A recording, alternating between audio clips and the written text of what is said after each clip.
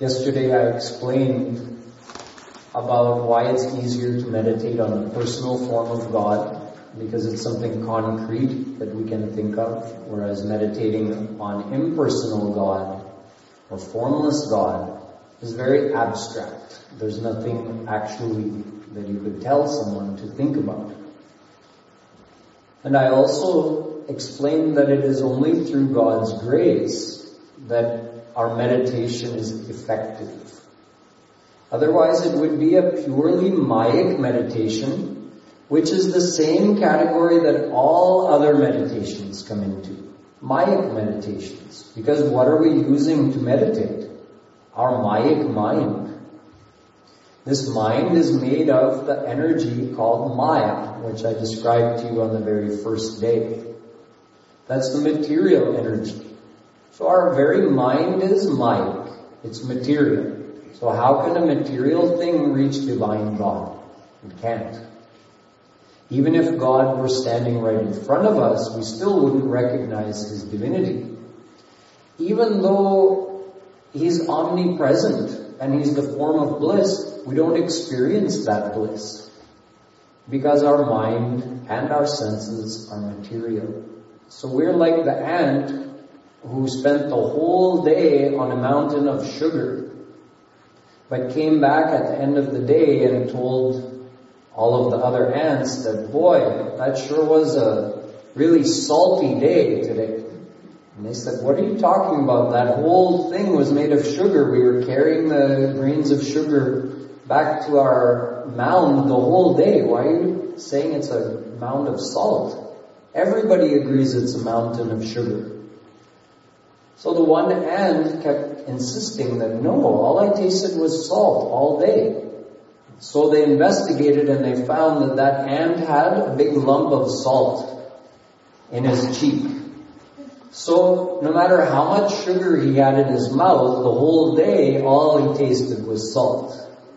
Something like that, because our mind and senses are material. So even if God is actually standing in front of us, or back up 5,000 years and we went to Braj during Shri Krishna's avatar, or back up even more to Ram's avatar, and we actually met Ram face to face or Krishna face to face. Even then we wouldn't have recognized their divinity because our eyes are material. So even divine things appear material to us.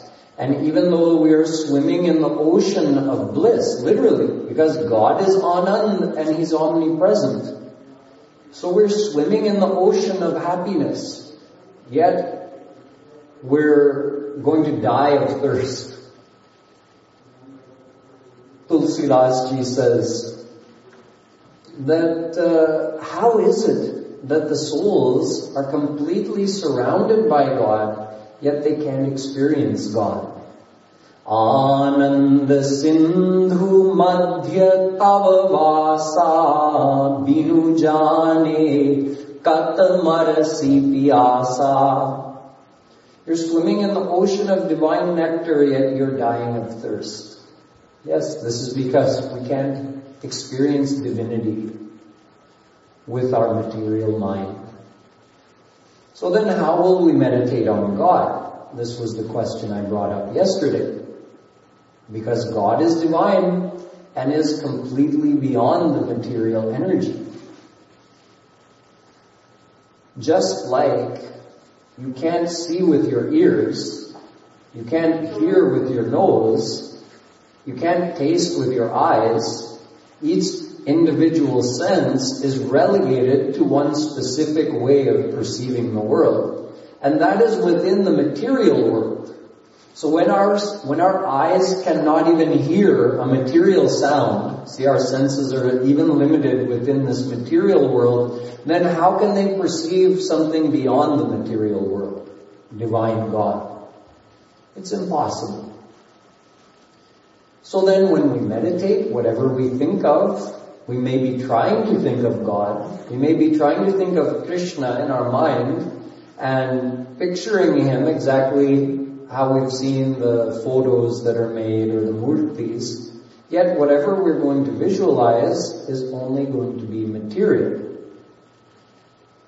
This would be true except for one thing, that God is gracing us for our effort. This is the thing that makes this Roop Dhyan meditation of a different kind than other meditations, because you can separate all meditations into two categories. Those meditations where the mind is being used to focus on something, but within the material realm. And those meditations, or you can say that meditation, where your mind is in God. God is gracing you for that. That's what bridges the gap between us and Him. Otherwise, we could never think of Him. We could never imagine Him correctly. And even though we're not imagining Him correctly, as He actually is in His divine form, yet He knows that we're trying. And He just graces us for our effort. Therefore, our meditation is not purely material, nor is it purely divine. When you get a divine mind, then you can actually think of divine God. You can have a divine meditation. So we're somewhere in between, in a devotional state of consciousness when we're meditating on the form of God, because His grace actually is entering our mind to some degree. To whatever degree of faith we have in Him, His grace enters our mind and we receive the benefit of that. It's actually the same science behind Murti Puja as this Roop Dhyan meditation.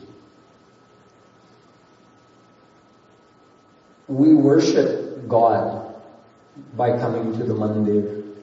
We bow down before the Murti. Murti means something made in an image of God. We offer things to that Murti. We worship God in that form. So why does this work? So you can ask the same question that we were asking, that why does when our material mind can only think of material things, why do we get any kind of divine benefit for such a material meditation? The same thing could be asked of Murti Puja. Is that not a piece of stone? Yes, it is. So are we worshipping a piece of stone? No, we're not. Well, some may, but you're not supposed to be. God is omnipresent, so God is in that piece of stone, is He not? Yes, He is. He's not only in the piece of stone, He's everywhere. He's in the chandelier, He's in the ceiling tiles, He's in my microphone, He's in the water. He's everywhere. So He is in that piece of stone. When we worship God in the form of the Murti, we are not limiting God. We're saying that God is also in this, so I'm focusing my attention on this. You could worship anything. You could say, God is in this microphone. I'm going to bow down to this microphone. Nothing wrong with that. But the Murti is more likely to help us evoke some real feelings of attachment for God. Plus, the Murti is actually created according to the description of saints who have met God. So that's supposed to help us form an image of God. This all works because God is omnipresent, all-knowing, and gracious. If He weren't these things, then even Murti Puja wouldn't have value. But you see, it works like this. There are 4 different situations, possible situations.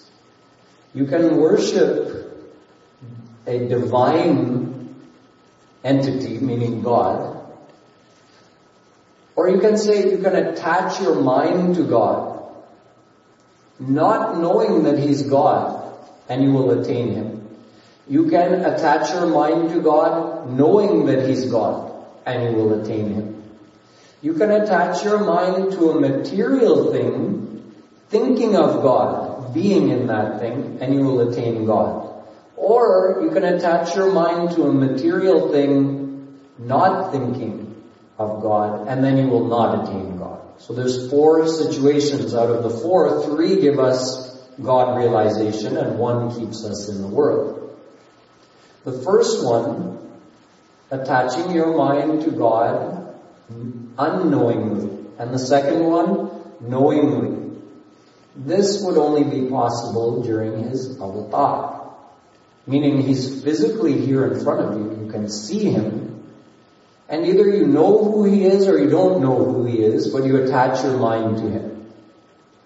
Now, knowing who he is and attaching your mind to him, that makes sense. Everyone would agree. Okay, if you met Krishna during his avatar and you attached your mind to him, you loved him, you surrendered to him, you'll attain him, because that's the axiom of our scriptures.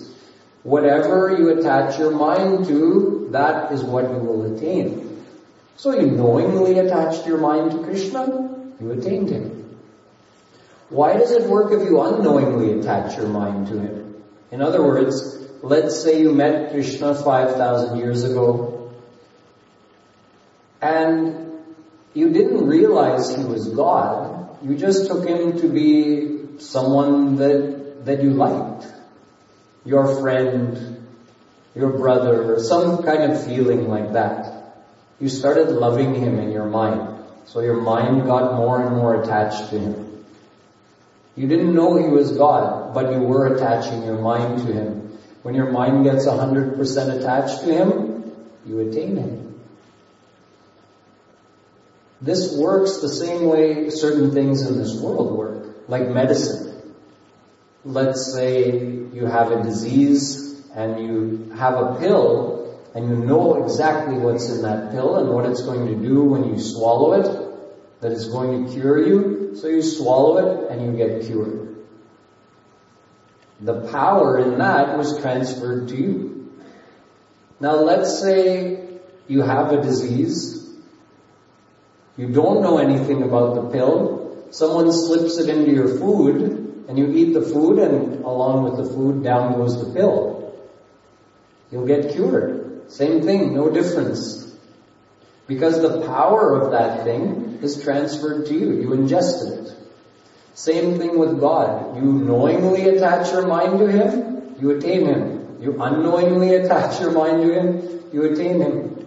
Like a parasmriti, which turns iron into gold. If you knowingly touch the iron to the parasmriti, the iron becomes gold. If you don't even know it's a parasmriti and you happen to bump into it with a piece of iron, it becomes gold. The power is transferred when the contact is made. There's a live wire, you want to electrocute yourself, so you grab it. As soon as you touch it, the electricity is transferred to you.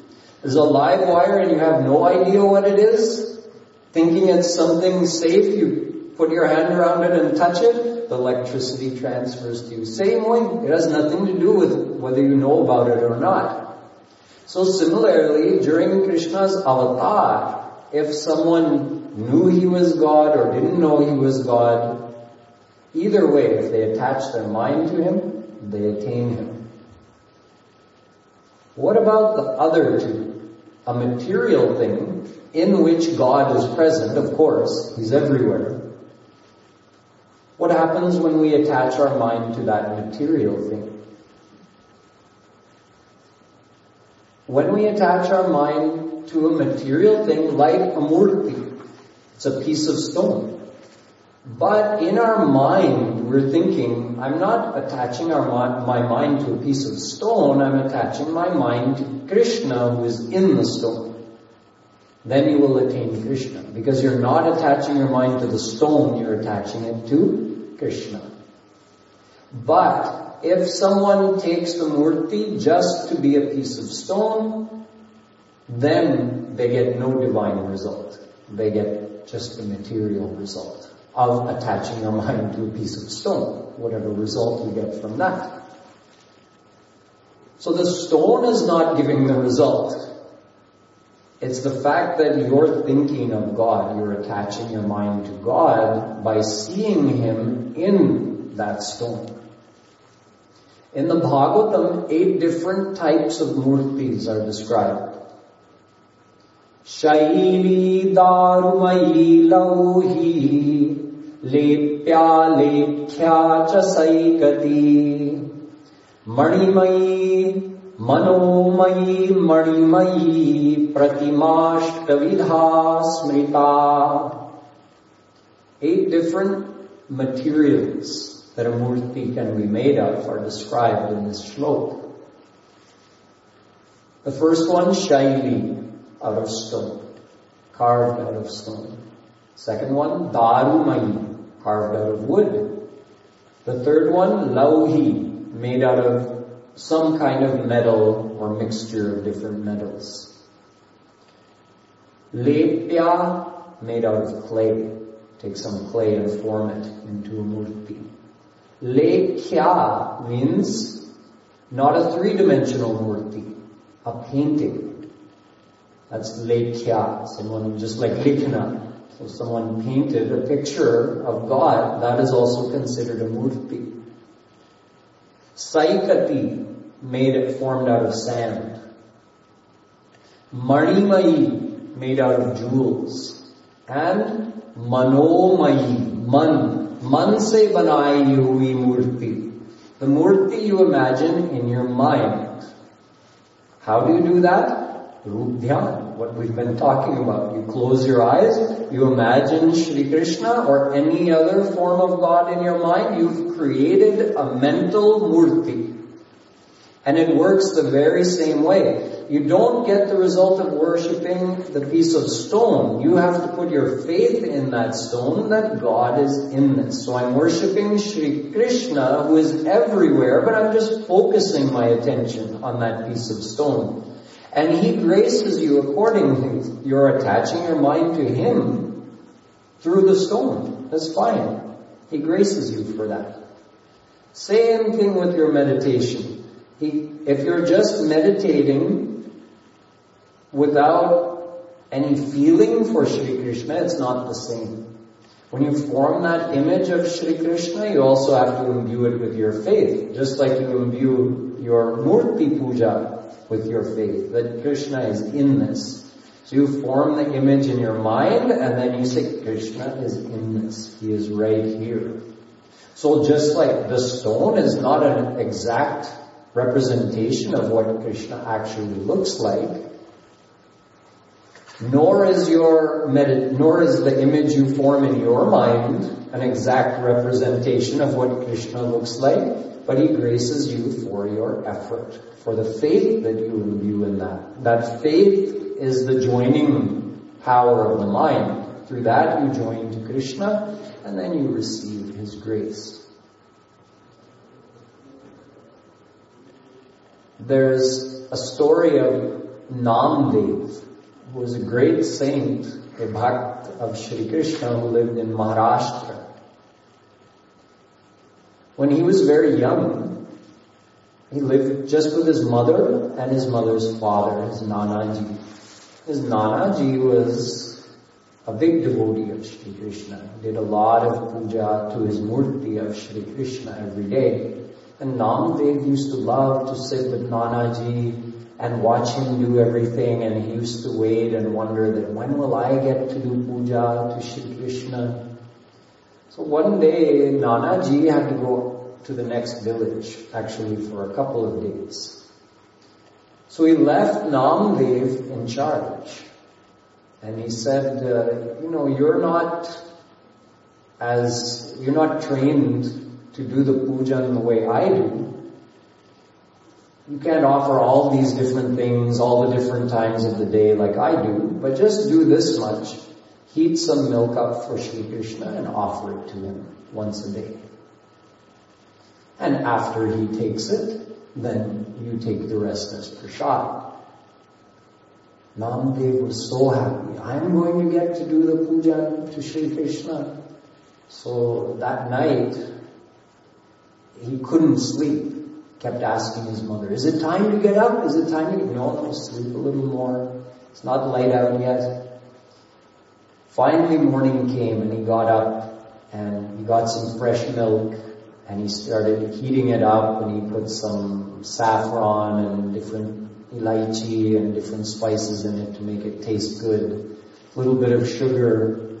He made sure it wasn't too hot nor too cold, and he brought it and he put it in the mandir in front of the murti of Shri Krishna. And he sat and he waited, and nothing happened. Krishna didn't come. All the times that his Nanaji had offered any food to Shri Krishna, he had always done it behind the closed curtain. Normally some people, that's the way they offer the food. In many mandirs, that's what they do. When it's time for Bhagwan's bhog, they close the curtain and they go behind the curtain and offer it.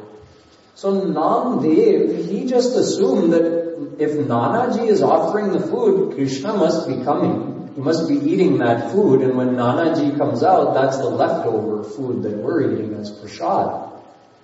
So why is he not coming today? Oh, you must be really missing Nanaji. That's why you're a little sad that he's not here. That's why you don't feel like eating anything today. Or maybe you're just not used to me. You're feeling uncomfortable. So let me go outside and leave you alone. So he went outside the curtain, waited 10 or 15 minutes, and peeked back in. There was still no change. Krishna hadn't come. Now he became worried that he's doing something wrong. So he sat in front of the murti of Krishna for the whole day, stubbornly you can say, but also thinking that was the right thing to do, that Nanaji has not, he's told me to take the food, then I can take the food. So how can I eat if you're not eating? He sat there the whole day. Krishna didn't come and Namdevji didn't move. He went to bed hungry that night. Didn't tell his mother.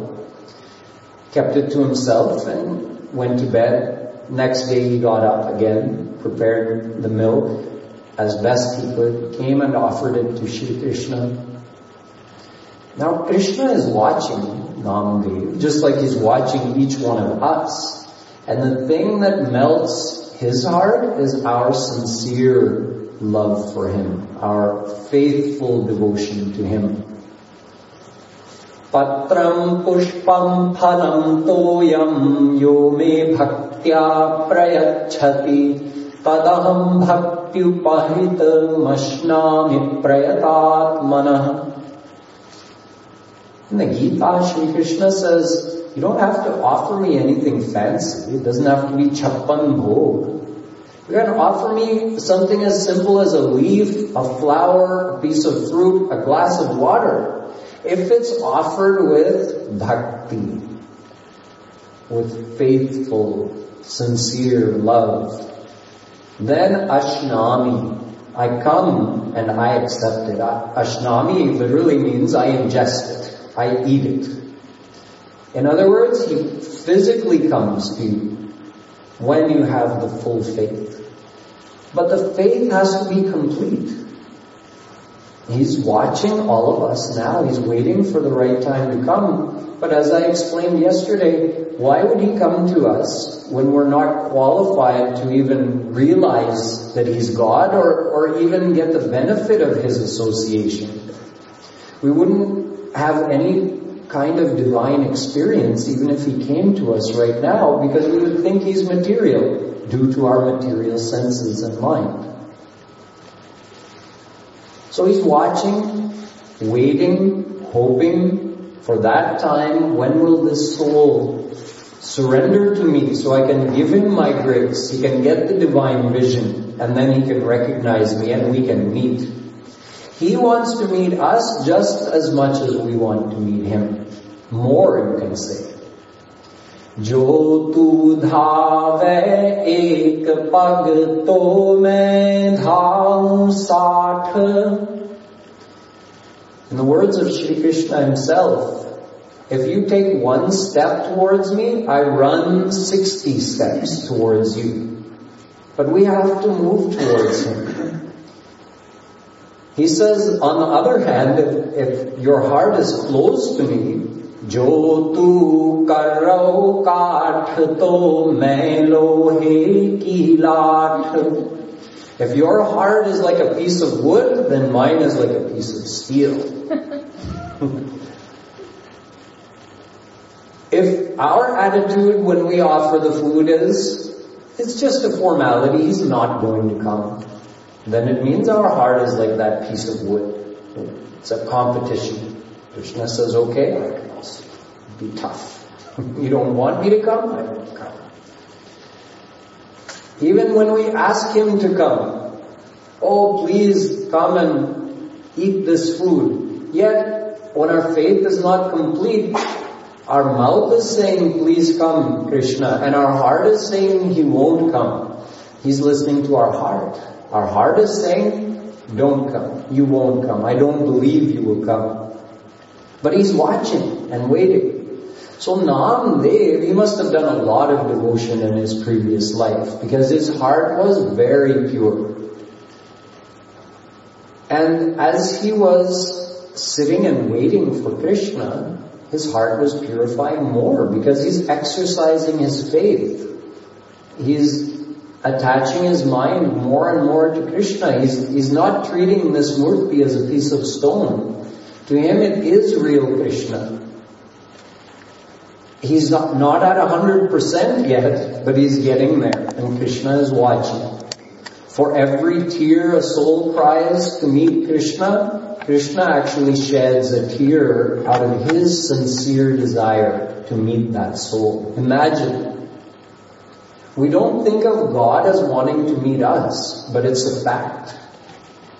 Ye yatha mam prapadyante tas tathaiva bhajamyaham. Gita.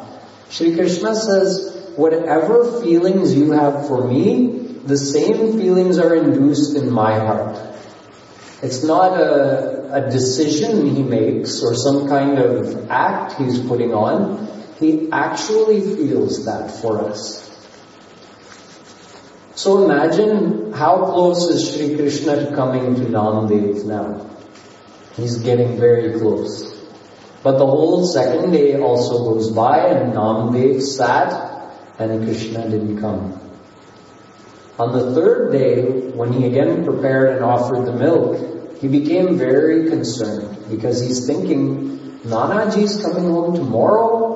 If he comes home and you haven't eaten anything, he's going to scold me. He's never going to let me do your seva ever again. So he started crying. And he was crying the whole day, Krishna come, please come to me. His heart is purifying. It is said that those tears of selfless love for God are the most powerful purifier of the heart. They wash away all the impurities of the heart. So he actually reached that point of 100% purity and surrender, and Krishna appeared out of the murti, picked up the milk and started drinking it, gulping it down. And Namdev watched and then grabbed his hand and said, hey, Nanaji said you would save some for me. Shri Krishna gave it to him. And then when his Nanaji came, he explained to him what had happened, and Nanaji was amazed that Krishna never came to me. Look at this. My grandson had actual faith in Krishna, and I have just been worshipping a piece of stone for my whole life. So this is how Murti Puja works. It's a means of, it's giving us a way to attach our mind to God. As I explained yesterday, God is not just a formless divine entity who is omnipresent in that abstract way. He is also in his personal form, and he's omnipresent in that personal form. Vasudevah sarvamiti samahatma sudurlabha. Gita. Shri Krishna says, once a soul becomes God realized, he sees the whole world as that form of God that he has attained. So if you worship Shri Krishna, you see the whole world as Krishna. If you worship Shiva, you see Shiva everywhere. So He is omnipresent in all of His forms. All we have to do is attach our mind to Him some way, somehow. So Murti Puja is one method of doing that. But you see, it's not the physical act of the Murti Puja. It's the fact that your mind is having faith and is thinking of God. So you can do the same Murti Puja in your mind without physically moving a muscle. You can just close your eyes, make your own Murti of Krishna, and then bring Him to life. Talk to Him, serve Him, give Him a bath, dress Him up, offer Him food, dress Him with beautiful jewels. All the things you would want to do to your Murti at home, but you can do it free of charge in your meditation. You never run out of agarbatti or chandan. You could be doing Murti Puja every morning and all of a sudden, oh, I didn't notice that the chandan was finished. How am I going to put tika on Krishna today? It's okay, close your eyes, grind some chandan in your meditation and put it on Him. Bas ho gaya. It's not the physical act of putting the chandan on Him that gives you the benefit. It's the mental attachment to Him. That feeling that I'm really putting this chandan on Shri Krishna. So you can just do that in your mind as well. This is the meditation. This is Roop Dhyan. It goes on increasing.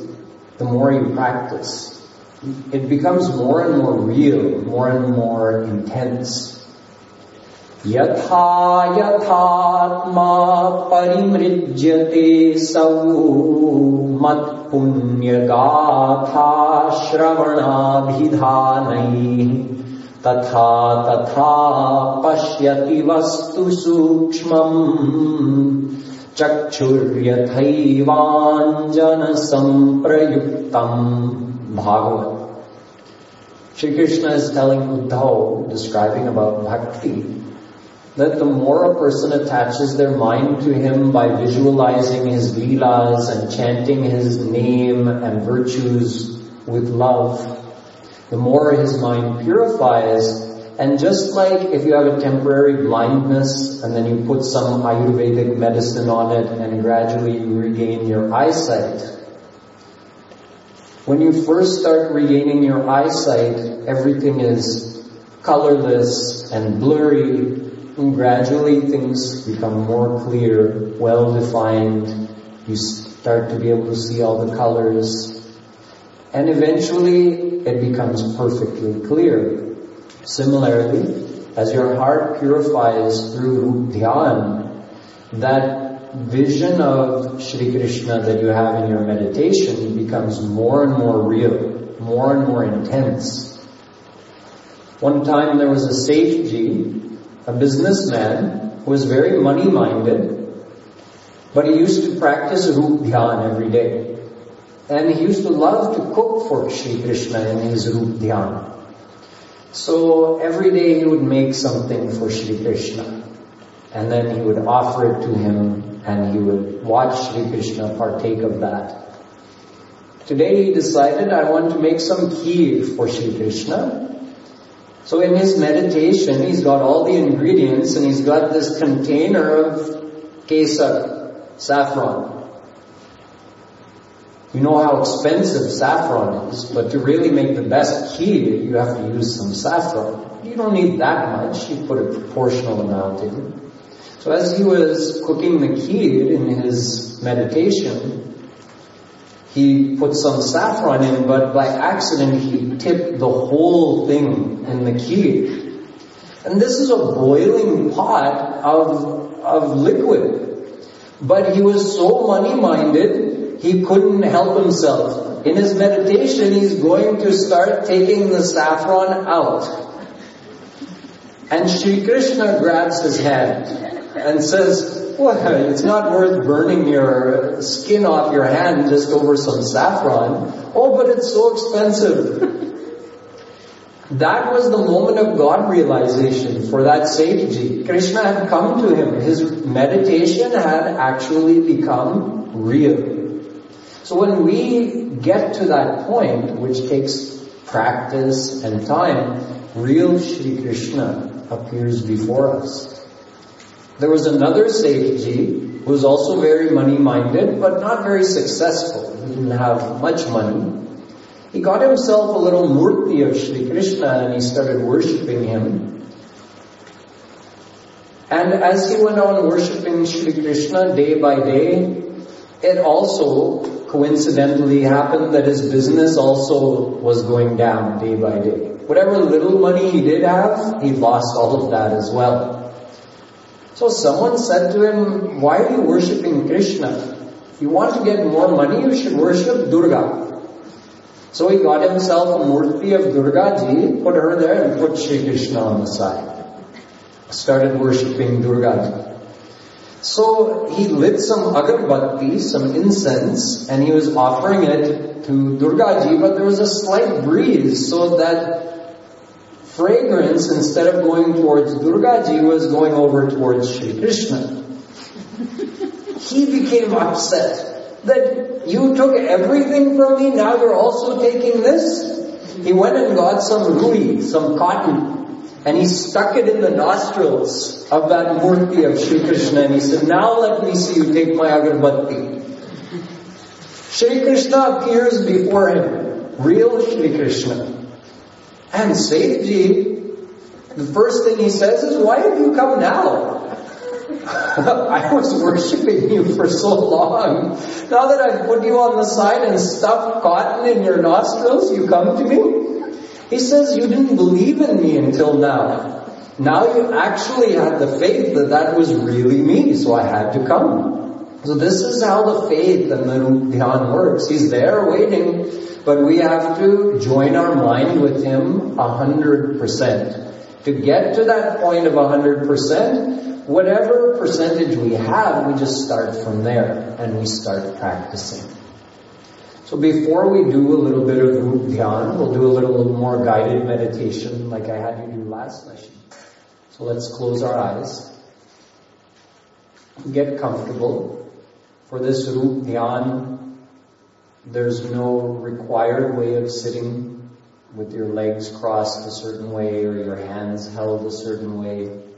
Just be comfortable and be alert. Sit alertly so that your mind does not feel lazy or get more encouragement to go to sleep. Sit in an alert but comfortable posture, whether you're on the floor or in a chair. And you can visualize Shri Krishna as I described him to you yesterday. Bluish complexion, holding his flute, wearing his golden crown with the peacock feather, dressed in his saffron silken dhoti and pitambar. Standing as Shri Krishna does in his own style. We call him Tribhangi Lal. Bluish complexion Shri Krishna always stands in his own very cute style, meaning from the waist he bends a little bit and his neck bends back the other way, and he also crosses his feet. So he's bent at the ankle, bent at the waist, bent at the neck. It's called Tribhangi Lal.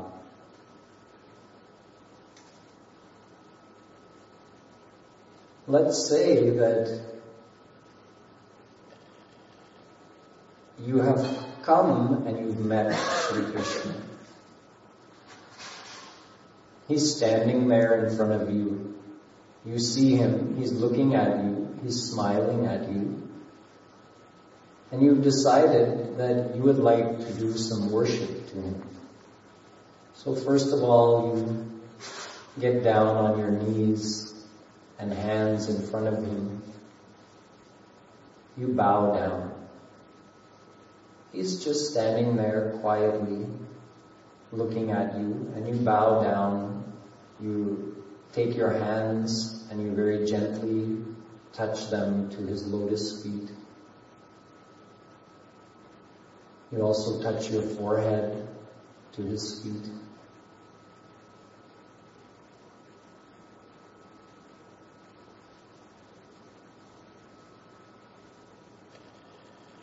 Here, where you've met Shri Krishna, there are many things for you to offer to him. There are many flower malas, necklaces of gold, strings of pearls. So you can pick something up that you would like to offer to Shri Krishna. A beautiful flower garland, perhaps, which has many fragrant flowers from the forest. You take this perfectly made flower garland and you approach Shri Krishna looking at him, looking in his face, and he looks at you and gives you the look that yes, it's okay, you can go ahead and put it on me. So you reach your hands up and you put the flower garland on him. You notice that he's wearing one gold necklace that has a diamond in it, big diamond. But there's another necklace that you want to put on him. It's got an even bigger diamond, and it's a blue diamond. The biggest diamond you've ever seen, made into a beautiful necklace. So you take off the other one he's wearing. You remove that. You put it on the side. And you offer him this new necklace, golden necklace with a beautiful blue diamond in it.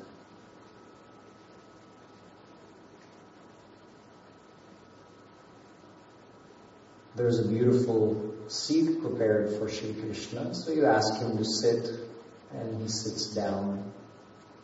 He puts his flute on the side. And now you come and you offer him in a beautiful, ornate glass something to drink, something that you perhaps prepared in advance. It could just be water. It could be some lassi. Could be some thandai, anything like that. You offer it to him and he accepts and happily starts to drink it.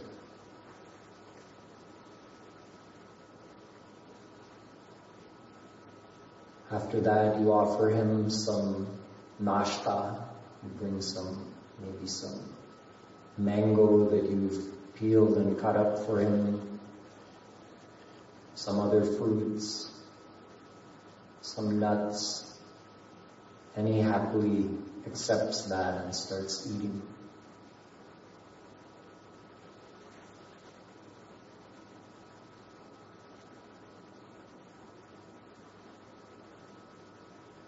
After this, you bring something else.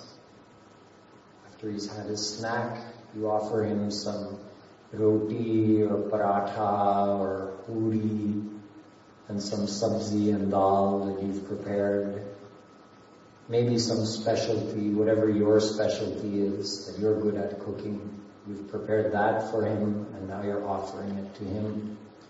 And he looks happy seeing that this has been prepared with so much love for him. So he starts eating it and he's enjoying.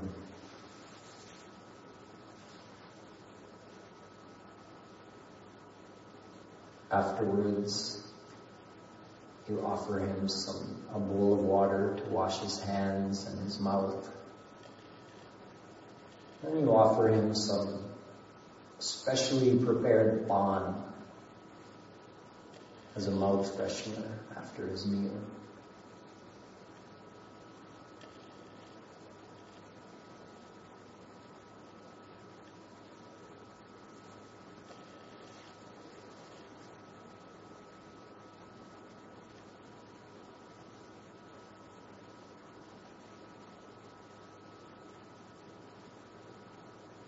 In this way, whenever you want to meditate. If you like to do seva to Shri Krishna, if that's an easy way for you to think of Him, you can do any kind of seva to Him. You can give Him a bath if you want. You can dress Him up.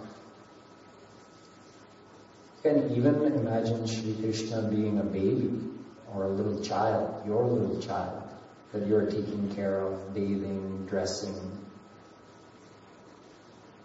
putting him to bed, feeding him. This is all Rup Dhyan, and it all counts as meditation, because during this time you're faithfully thinking of Shri Krishna, you're seeing Him in front of you, and faithfully believing that that is Krishna. And thus we receive His grace through such a meditation. You can slowly open your eyes.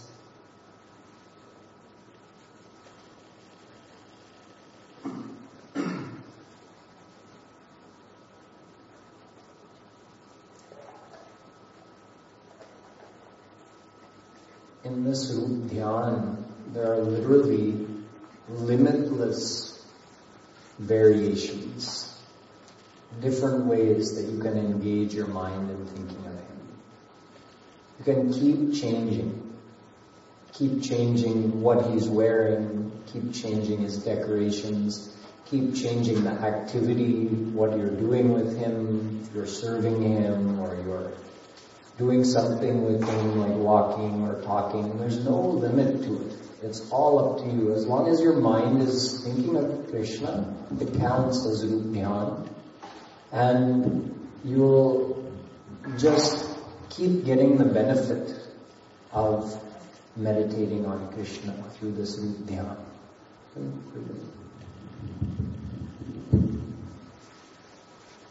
So does anyone have any questions or anything you want to bring up about this experience that we just had of doing this Rup Dhyan? Anything that was different than other experiences you've had, or something that surprised you, or something you had difficulty with?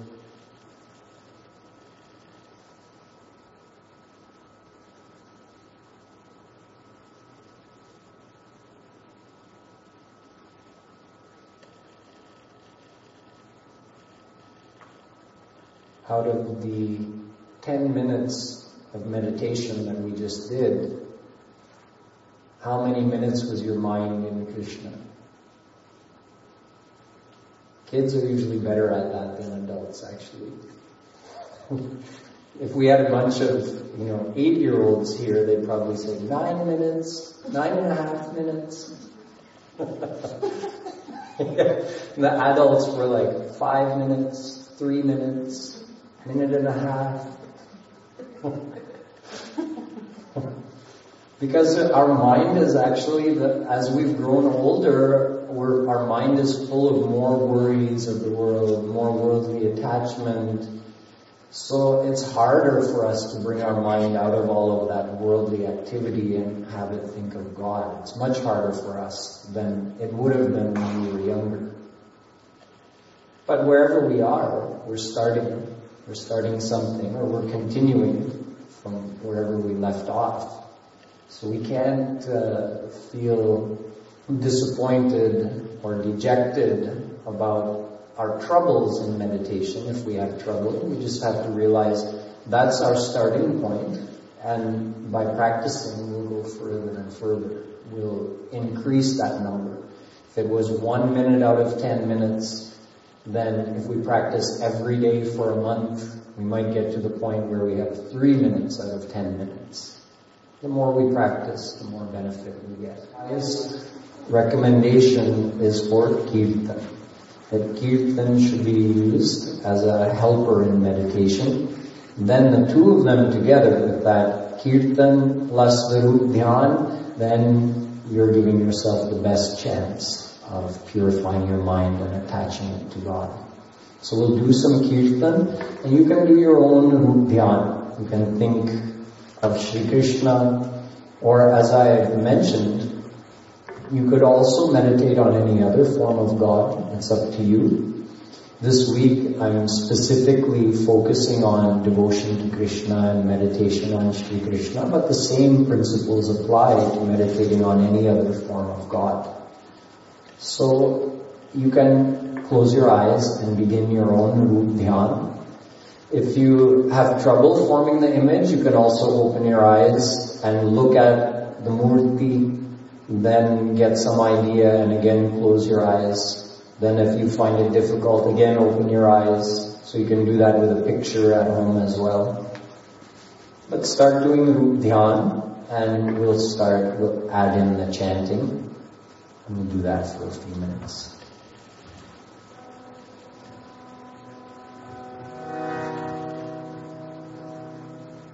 Radhe Radhe Govinda Bhajo Radhe Radhe Govinda